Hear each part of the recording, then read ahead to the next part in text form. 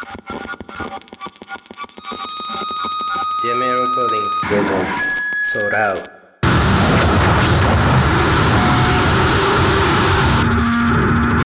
このポッドキャストは最先端のエクストリームミュージックを日本で発信し続けるデイメアレコーディングスがお送りします。はい、皆さんお久しぶりです。デイメアレコーディングのポッドキャストソートアウトです。長く続いた非常事態宣言を真面目に遵守した結果随分間が空いてしまいましたが、皆さん忘れてないでしょうか。また再びですね、定期的にやっていきたいと思っておりますので、ぜひまた、のんびりと聞いていっていただければと思います。で、今日も、私鈴木義之と、デイメアのボス浜田さんとでやっていきたいと思います。浜田さんよろしくお願いします。よろしくお願いします。ご無沙汰しております。ご無沙汰してます、はい、別にネタがなくなったわけじゃなくてね、いろいろてんこ盛りでありましたよね。結構ね、いや本当にこれうちの会社の会議室で撮ってるんですけど、はい、緊急事態宣言中、お客様をお招きしてはいけないとか、会議室使用禁止とかいろいろございまして、律儀に守ってたらこんな感じでした、ね、で、例えば僕がライナーを書かせていただいたりとかしたジアームドとか、はい、デフヘブンとかの新譜とかはもうかなりの問題作にして話題作みたいな感じで、そうですね。でも2021年ね、今年を代表する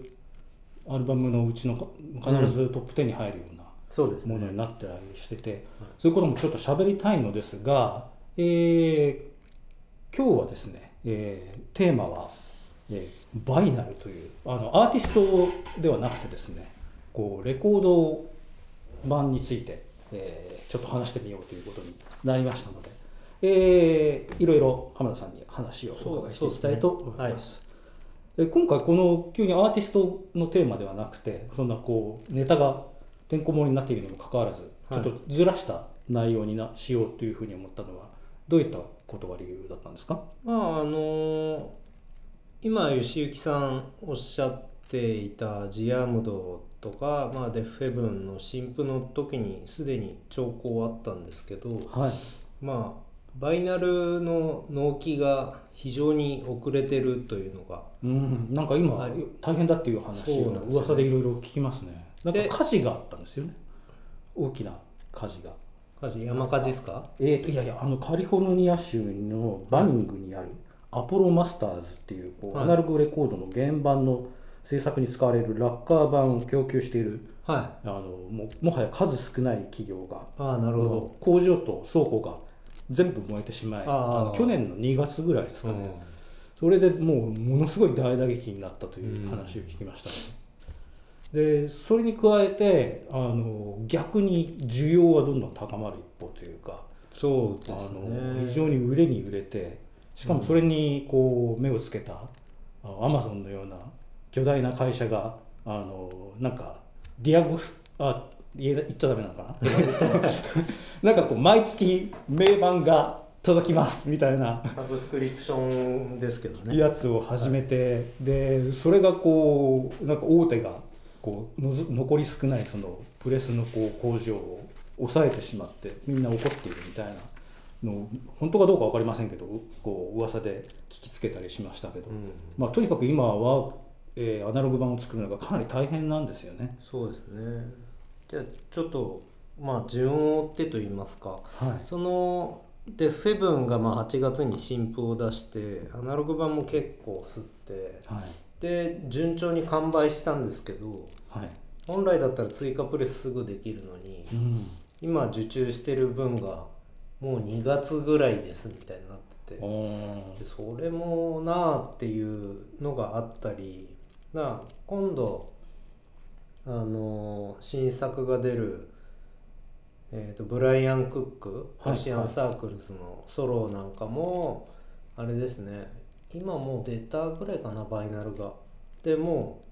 追加プレスは来年夏ですみたいになってるしでその前に来週あたり新作が出るエマルース・ランドル、あれもうマスターは去年のうちに上がっていて、で2月ぐらいにプロダクション入るって言ってたんですけど、その時点でもうすでに納品して7ヶ月待ちみたいなことを言っていて、で今の時期っていうことなんでしょうね。なるほど。ちょっとそういう話をよく聞くので、そういったところも掘り下げてみたらいいかなと思った次第ですね。浜田さんがご自身で最近手掛けたバイナルの作品っていうのは何になりますか？直近だと去年出したグリーンマシーンですかね。で日本も相当混んでるので、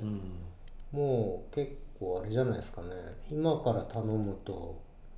3月ギリみたいな感じだと思いますよ、日本でも。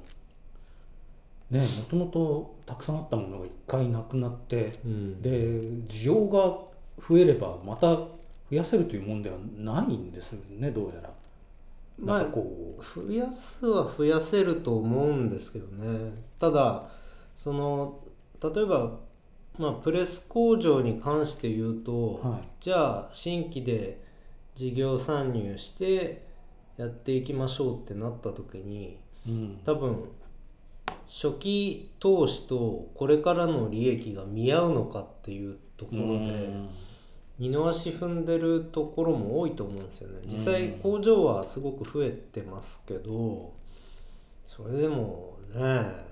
そこまでのビッグビジネスにはならないだろうと。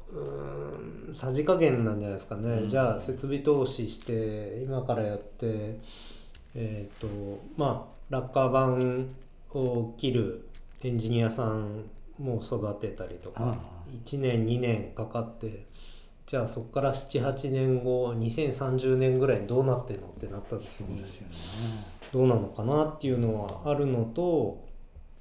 あとあれじゃないですか、バイナルの素材もね、SDGs の世の中にあんまりふさわしくない、環境にあんまりよろしくないもんですからね。だか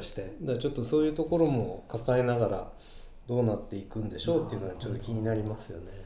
そうそう、その職人さんがね必要なんですよね。要するに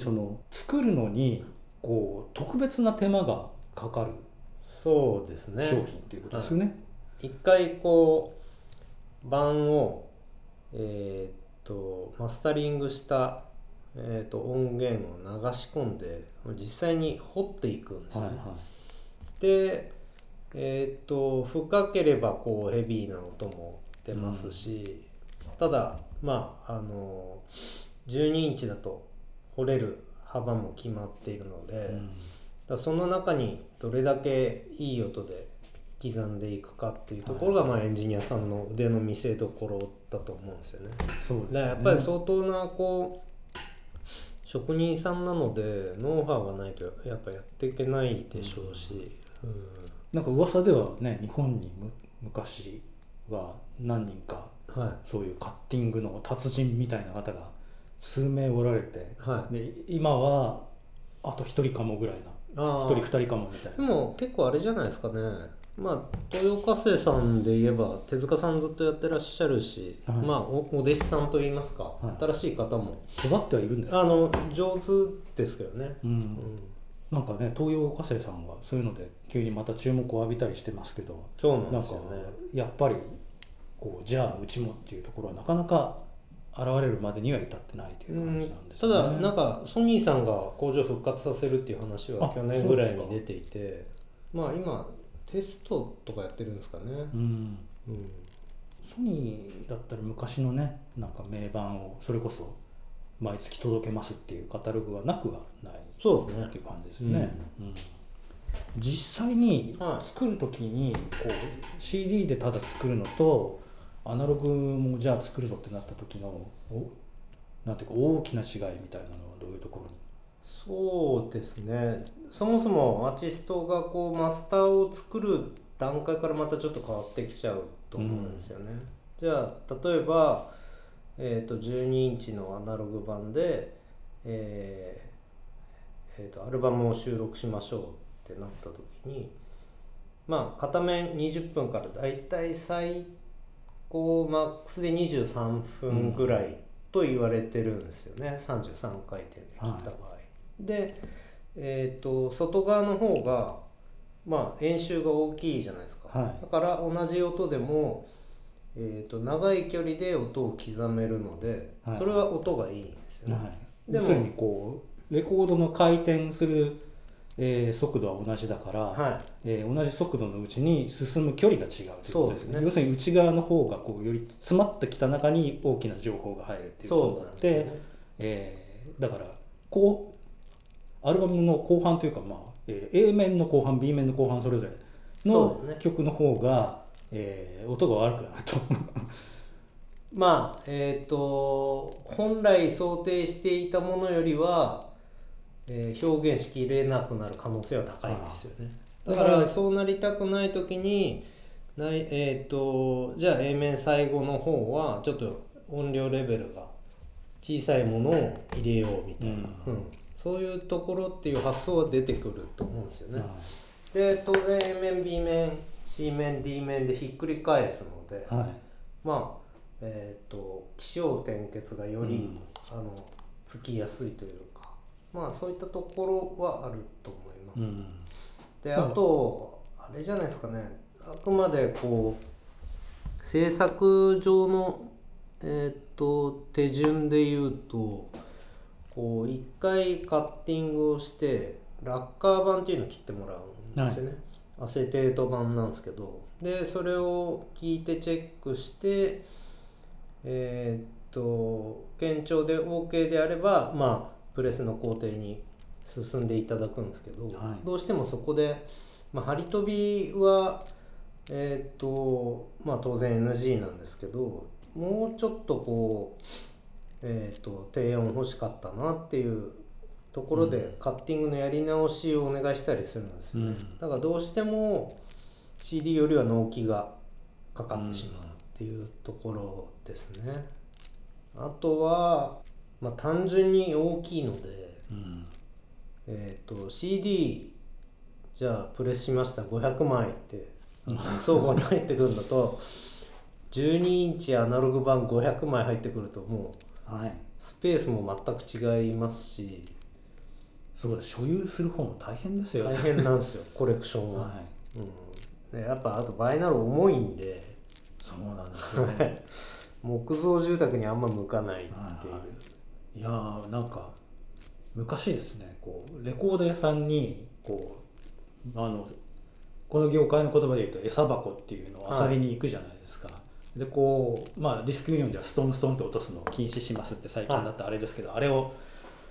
もうそうですね30年40年前ですけどやってたわけですね。でとても辛くなるのが、イエスのライブ版の3枚組と、ウッドストックの、3枚組、あれをこう持つのがちょっと辛いっていうか、上にグッと上げるのが あまりの重さ、なんて重いんだこれはっていうのを実感させられるという体験がかつてあったのを思い出してしまいましたが、あとあれですね、その CD になった時に一回多分作品の構造みたいなものもみんな一回変わったんじゃないですかね。その起承転結がなくなって、ただだらっと70分入るようになって、まあそうですね、でそれがまた元に戻りつつあったりするんですかね。まあ単純にあれですよね、さっきもこうお話ししてたみたいに片目に20分ってことになったら、10分の曲の次に15分を持ってきづらいよねとか、そういうところもあって、それで、曲の組み方を考えてるアーティストも実際いますし、そんな中でもう例えばスーマックなんか、もうそういう曲の長さ、バイナルに合わせた曲の長さを彼ら考えてはいますけど、なんかもういやもうそういうのも気にしないでみたいなのをやってたりしましたね。なんかサブポップの、シングルズクラブってあれまたやってたんですけど、去年それでスーマック参加して、で当然7インチなんで片面まあ33回転で6分ちょいなんですけど、スーマックがサブポップに渡した曲が17分ぐらいあってそれは普通は A 面 B 面に分けますね。一応分けても無理なんじゃないか。分けては、まあ、最終的に分けて収録してたんですけど、なんかその話をなんかアーロンとかブライアンとしてた時に、ブライアンはいやちょっとこんな長くて7インチいけるって言ったら、アーロンがもうよくねみたいな話をして強引にサブポップに送ったって言ってましたね。それはもうで無事に入れて、ああ出ました。どんな感じになってたんですか。抜粋みたいな感じで A 面 B 面に、はい、分かれてたんですけど、バンドキャンプではちゃんと1曲まるまる聴けるっていう、そうですね。それを考えるとデジタルの強みはもうそういう部分の制限を全く気にしなくていいという。そうですね。ただまあ逆にデジタルの時代で変わったことといえば、そのよく言われるのがもう1曲ずつどんどん出していくとか、はい、アルバムの長さは逆に CD 時代は70分増えていったのが、はい、もう30分を切るぐらいの短さにどんどんなっていたりとかいうのをよく聞きますし、なんかあとはあれですよね、そのストリーミングでヒットをするために、もう頭からサビみたいな作り方を考えてやってたり、10秒以内にボーカルが出てこないと再生率が下がるっていうすごいことになってますね。そうなんですよね。いやなんかまあでもいろんな聴き方が選べることになっているというのは悪くはないのかなと。そうですね。個人的にはですね、ちょっともうフィジカルは結構限界に来てまして、あんまり増やさないようにしてます。ここでこういうこと言っちゃいけない。いやだからデジタル派になってしまいました、私は。本当ですか。本当に大事なものはまあものでも買うんですけど、かなりデジタルな人生になってますね。あれはどうしました？ナインチネイルズとヘルスの。買ってないです。本当ですか。もうデジタル派なので。そっか。僕速攻買いました。というか速攻売り切れてませんでした。あれこそ20分ぐらいで売り切れてたという説が。そんなに早くない？結構早かったっすよ。だから僕告知のタイミングで日本時間で夜中の2時ぐらいだったんですけど、1時45分ぐらいから構えてでちゃんと買いました。いやだからまあそういうものすごいコアなところと薄いところが両方あって面白い時代になりましたね。そうですね。その距離がそんなに乖離してるかというと乖離してるようで意外と近かったりとかいう感じもあったり、なんか僕はデジタルデータでその高音質っていうのが今一番ハマってるところかなという感じです。僕やっぱ買っちゃうんですよね。いやわかりますよ。やっぱりジャケットのねデザインとか大事なものはいっぱいあるし、あとやっぱ吉行さんおっしゃってたみたいなそのね9インチとヘルスのみたいにこう速乾するみたいな、ついねつられますね。煽られてしまうんですよね。もう悩んだら買うっていうでいいかってなったら売るっていうメルビンズもずっとやってるじゃないですか。そうですよね。アンフェタミンレプタイルでの人たちももっとすりゃいいのに、なんか7インチ200枚とかでずっとやってるから、あれは本当買えないんですよね。この間アルバム3タイトル、なんか割と中期以降というか、まあもう最近にという言葉を年寄りだからつい言ってしまいたくなりますけど、でももう結構前ですね。あの時期のが3タイトルあれですか、シーナイルアニマルとか。そうですね。ヌードウィズブーツとか。3枚12インチのアナログで、なんかこうスペシャルな仕様で出てましたけど、あの辺もそんなにたくさんはプレスしてないんですかね。一匹役の分は結構吸ってるんですよね。アンフェタミンになるとこう急に枚数減らしてて、でもバズの言い分だと限定200枚で出しても結局ねデジタルでも売るしストリーミングで聴けるからいいでしょみたいな欲しい人だけ買ってっていう、徹底してますけどね。そうです。その辺の割り切りがこうアーティストの側でもメジャーインディー問わずこう規模の差はあれこう意識が切り替わってきてるような感じもしますね。そうですね、でもやっぱりこうデジタルおよびストリーミングの時代で手軽には聴けるじゃないですか、だから所有欲をこう駆られてその欲求がバイナルに向いてるっていう背景はやっぱりどんどん濃くなってるのかなと思いますね。でその昨今の、工場不足というか人気が過熱する一方、なんていうか工場が火事になったり、足りなくなったりっていうようなことで需要と供給のバランスが悪くなり、なんかこうもう先にデジタルで出しちゃって、みんな聞いてるんだけどなんかだいぶ経ってからその実態が発売されるみたいな、発送されるみたいなところになってきてるみたいですね。多分今おそらくすごく過渡期で去年はもうコロナ禍で全世界的にアーティスト動けなかったじゃないですか、だからその隙にレコーディングしてて、で落ち着いたんで今年アルバムを出して、ツアーをやろうっていう大まかなこう計画は皆さん立てていたと思うんですよね、でもそれが実際にこうバイナルがもう納期8ヶ月から1年待ちみたいになっちゃうとそれ待ってたらもうツアー組んでるのにそこに間に合わない、だからそれには何とかしたいからって言って、デジタルで先に出したり、CD でっていうパターンが今出てるところなんじゃないですかね、すごく過渡期だと思いますよ。最近の関連アーティストの、バイナル作品で印象的だったものみたい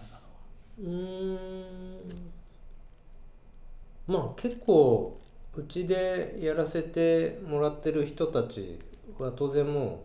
うずいぶん前からバイナルは、意識的なのでもちろんねデフヘブンの変なピクチャーディスクみたいなやつも想定綺麗だなとは思ったんですけど、そうだな最近だとフル・オブ・ヘルじゃないですかね、彼ら音源はもちろんなんですけどこうバイナルの限定版をバンバン出していくっていう、フットワークの軽さも一つあって、でその中でも彼らがこうやり始めたというか熱心に広め始めたのがこう売り先によってカラービニールの色をどんどん変えていったんですよ、バリアントがすごく多くて、例えばリラプスのウェブストアエクスクルーシブでこの色、どっかのお店のだけの色で、あとはこうリボルバーマガジンとか、そういうところではこの色が買えますっていう、ずっと前からやってたんですけど、もちろんツアーだけで買える数の少ない色とか、だからそれ前からやってた中でもう今回の新しいアルバムカラーバリアント十何種類あるんですよね最初にこ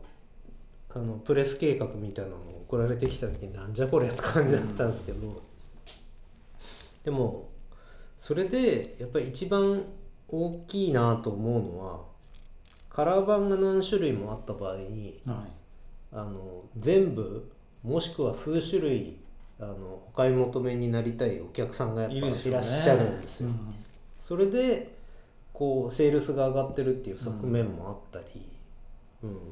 でそういうこうバリアントをたくさんやっていこうとする中で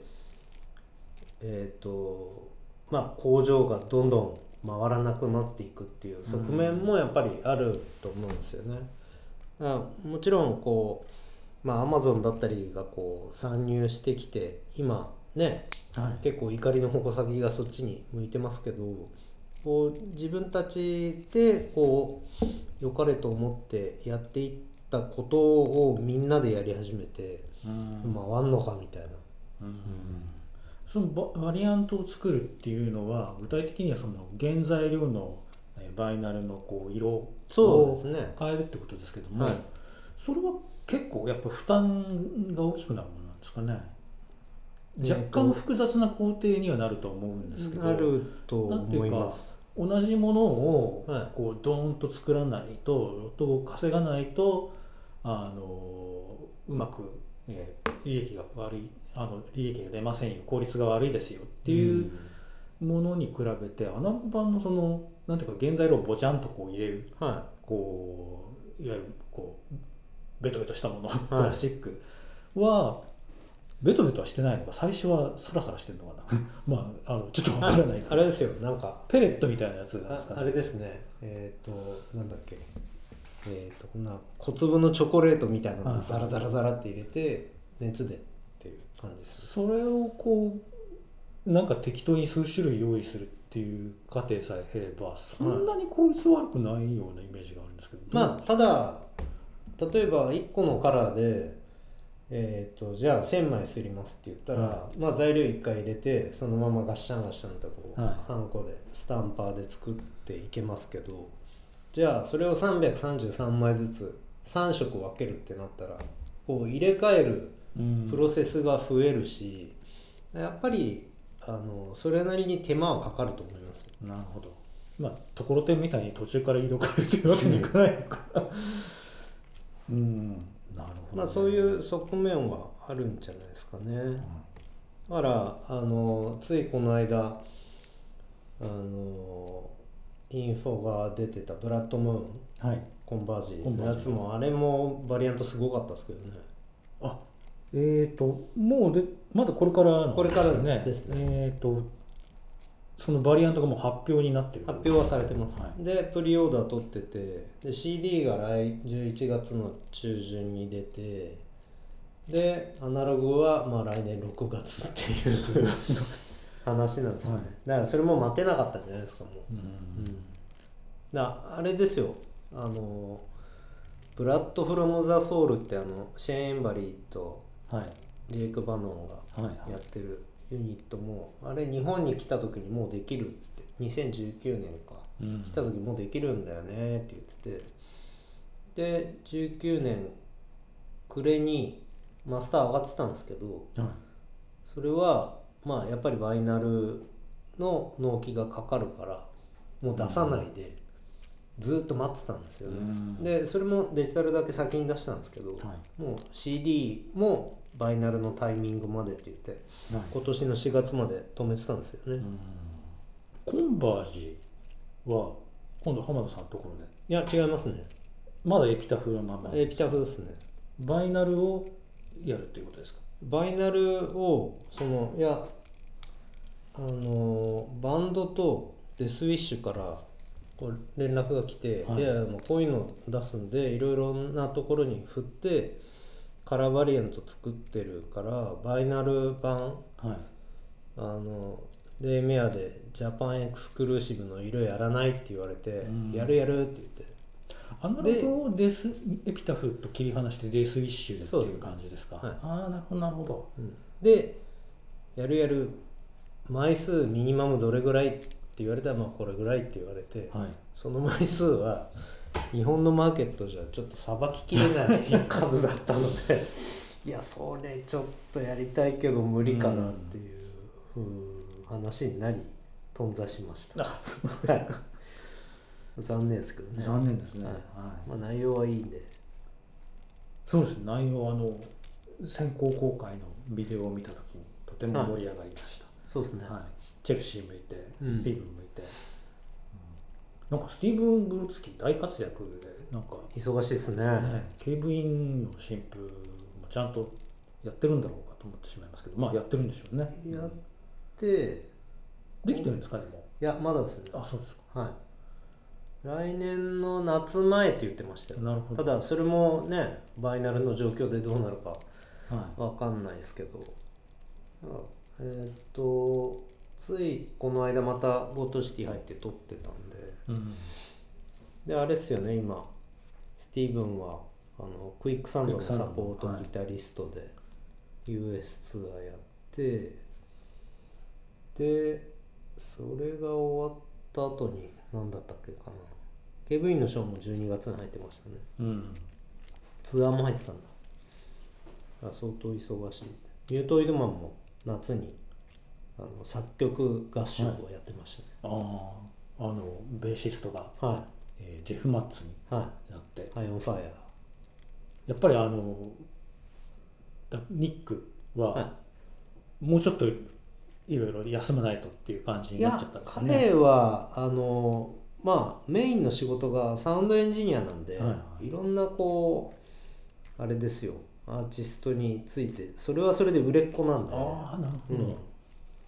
デボラ・ハリーとかについても結構すごいんですよ彼。そうなのか。で、まあミュートイドマンやりたいけどエンジニアでこうやっぱ体が拘束される中で両立が難しいみたいな、そういうのあるんじゃないですかね。ミュートイドマンも楽しみですね。なんかどうなっていくのか。結構よりアグレッシブになると思いますけどね。ベースだと。やっぱケーブインみたいなずっと好きなバンドで、まあ東側のイメージがあるバンド、アメリカ大陸の。それがこう西の人たちとこう結びついていく感じ、なんかすごく刺激的に感じました。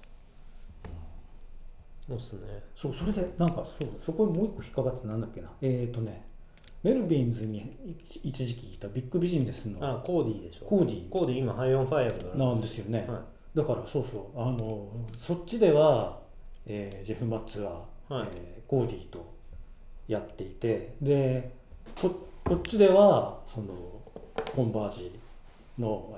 ベンとそれからケーブインのスティーブンとことになってて、なんか自分が好きだったものが個別にこうあったのが、なんかこうギュッとこうつながる線ができたみたいで面白いですよね。すごく刺激的に感じた最近の出来事の一つでした。結構ねコーディはねやっぱり体ちっちゃいのにプレーはすっごくパワフルだし、そりゃやっぱねハイオンファイアに合うよねっていう感じですね。いや非常にいい人選だと思います。そっちも楽しみですね。全部浜田さんがやってくださるというんですけどなかなかそういうふうにね、なかなかいろいろこう、ビジネスの契約がございますから、そのクイックサンドもこの間インタビューしたんです、ウォルターに。本当ですか。メールインタビューですけど、でやったりとか、あと出たばっかりですけどエブリータイムアイダイ、これも結構好きで、同じレベルじゃないですか、日本でなんとかならないものかどっちもという気持ちがあってこれもインタビューすることにしたんですけど、エブリータイムアイダイもエブリータイムアイダイとケーブインがそれこそスプリット出してたじゃないですか。そうなんですよね。私は大体ケーブイン絡みかもしれませんね実は突き詰めるとあれもなかなか速乾だったんでね。そうですよね。いろいろ停滞しているように感じつつも、この2年間は実はかなり、すごいことも起きていて、そういうことをちゃんとフォローしていかないといけないなと改めて、実感しております今、浜田さんと話しながら。じゃあコンバージも楽しみで、でもこれは浜田さんのところではとりあえずなくなったということですね。そうですね。あとはなんかこうバイナル絡みの話題で、面白いなと思ったこと最近ちょっと話は前後してしまうんですけど、その Amazon のサブスクリプションがやり玉に上がってる中で、同じパターンでこうアメリカの媒体が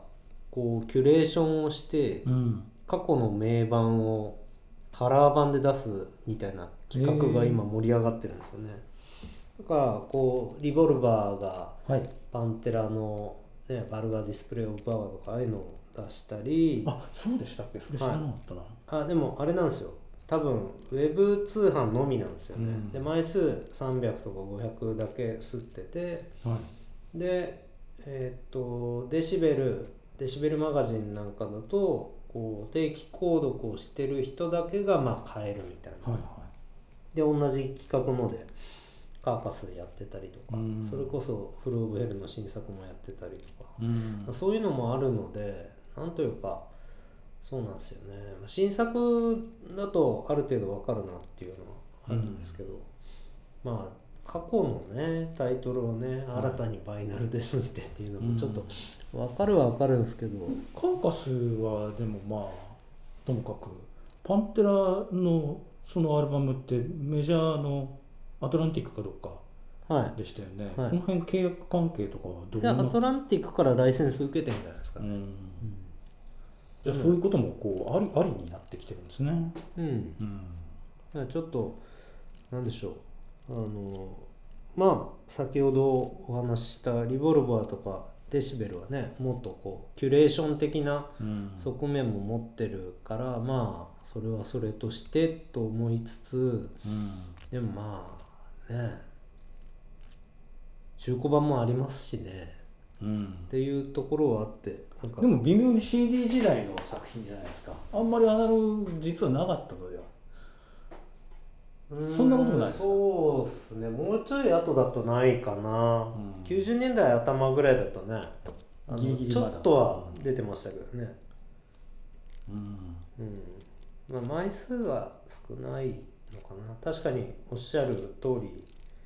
92年ぐらいから95、6年ぐらいのねオルタナ系のバイナルなんか中古版も高騰してますよね。結構高いですよね、なんかサウンドガーデンの最後の方のやつとか、アナログ版でオリジナルだと思うんですけど、当時同発で出たようなダウンオンジアップサイドとかですかね。番室 B とかでも結構そんなにするんだって感じ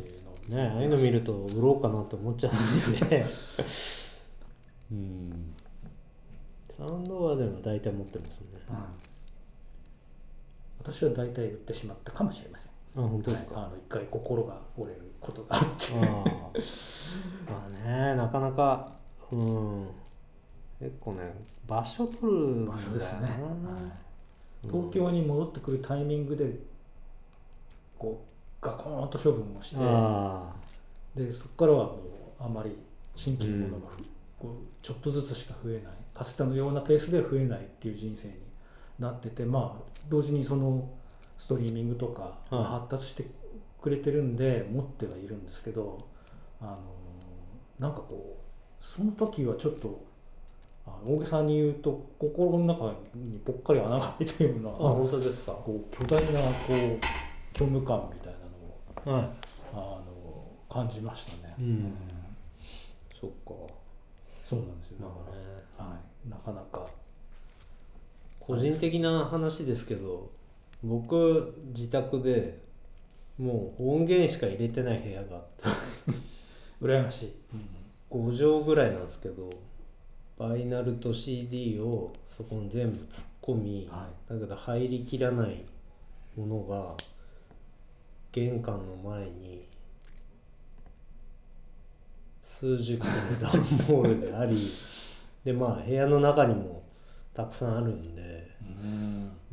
ちょっとねそろそろ整理しようかなあとあれじゃないですか、こう今のご時世だと例えば海外から通販バイナルの通販しようとした時に、今シングル LP の定価って大体20から25ドルぐらいだと思うんですけど、送料が25ドルから30ドルぐらいかかって、だからちょっとそういうのはね心折れますねやっぱ、まあいいかみたいな、いや本体より送料高いのはちょっとね、そうですね、僕そういうのあって多少買い控えは起きましたもう買ってますけど、送料もちょっとコロナの影響とかもあるんでしょうね。ありますね、で今なんかもう原油高で、ねガソリン高いって言われてるじゃないですか。原油高だと当然送料も上がるし、でさらにまあ今月に入ってから円安がものすごいんで、結構ね個人輸入厳しくなると思います、なるほど。どういうふうにすればいいんですかね。なんか今は過渡期だと思うので、まあ、状況を見つつ、まあ、音源だけはね、そのストリーミングで聴くとか、ただ僕やっぱ個人的に思ってるのはCD への揺り戻しって少なからず出ると思うんですよね。結構海外のアンダーグラウンドなハードコアのレーベルをやってるような人たちももうバイナルこんなにコストかかって納期かかってなんか CD やった方がよくねみたいな意見が結構今たくさん出てきてるんで、そういうのは少なからず出てくるんじゃないかなとは思います。CD いいですよね。いや CD は最高っすよ、うちはもうずっと言ってるんで CD 最高です。そうですね。浜田さん CD 派ですよね。なんか今日バイナルの話をするって聞いてちょっと意外に思うぐらい、CD もねいいもの全然いいですからね。いいっすね。あとはまあカセットとかもねなんか半端に流行ったりとかしてて、そうですね、あれもうでもいよいよ聞くんじゃなくてものっていう感じですよね。カセットも頑張れば音は良くなるのか。カセットはやっぱもうなんだろう、よりもうちょっと違ったこうハンディーな感じというか、それこそデモテープみたいにもうコピーしてじゃんじゃん売るとか、あげるとか、なんかそういう使い方にまた戻ってきてるから、なんかデジタルで出てるものをカセットで聞くっていうよりは、カセットでしか出てないデモとかね、ライブ版とかそういうのは最近よく見かけるようになりましたね。最近買ったバイナルの話とかしますか？最近何買いました？買ってないですか？僕はですね、でもこの今日の収録用に思い出したのは最近買ったのはですね、ビヨンズっていうバンドが新作が7インチで出て、ケンちゃん、はい、それは買いました。ああ本当ですか？はい、4曲聴きたかったので、サブスクで最初ね、今は解禁したみたいですけど、2曲だけ、要するにそのシングル7インチシングルには2曲しか入ってないんですけど、まあ、実物を買うとダウンロードコードで4曲聴けるという、割と変則的な出し方の EP で、それでまああとはまあもちろん好きなバンドなんで欲しいなと思ったので買ったのと。映画に合わせてですか？いやなんかね突然相変わらずなんだ。映画はね別のバンドで、しかもなんかその7インチシングルを出してさあこれからだと思ったのに、なんか前のバンドになんかどうやら戻ってしまいそうな空気を感じてますけど、あとはレコードストアデーで自分で申し訳ない買ってないんですが、この間の、レコードストアデーで、ニルバーナのブリーチが出まして、それで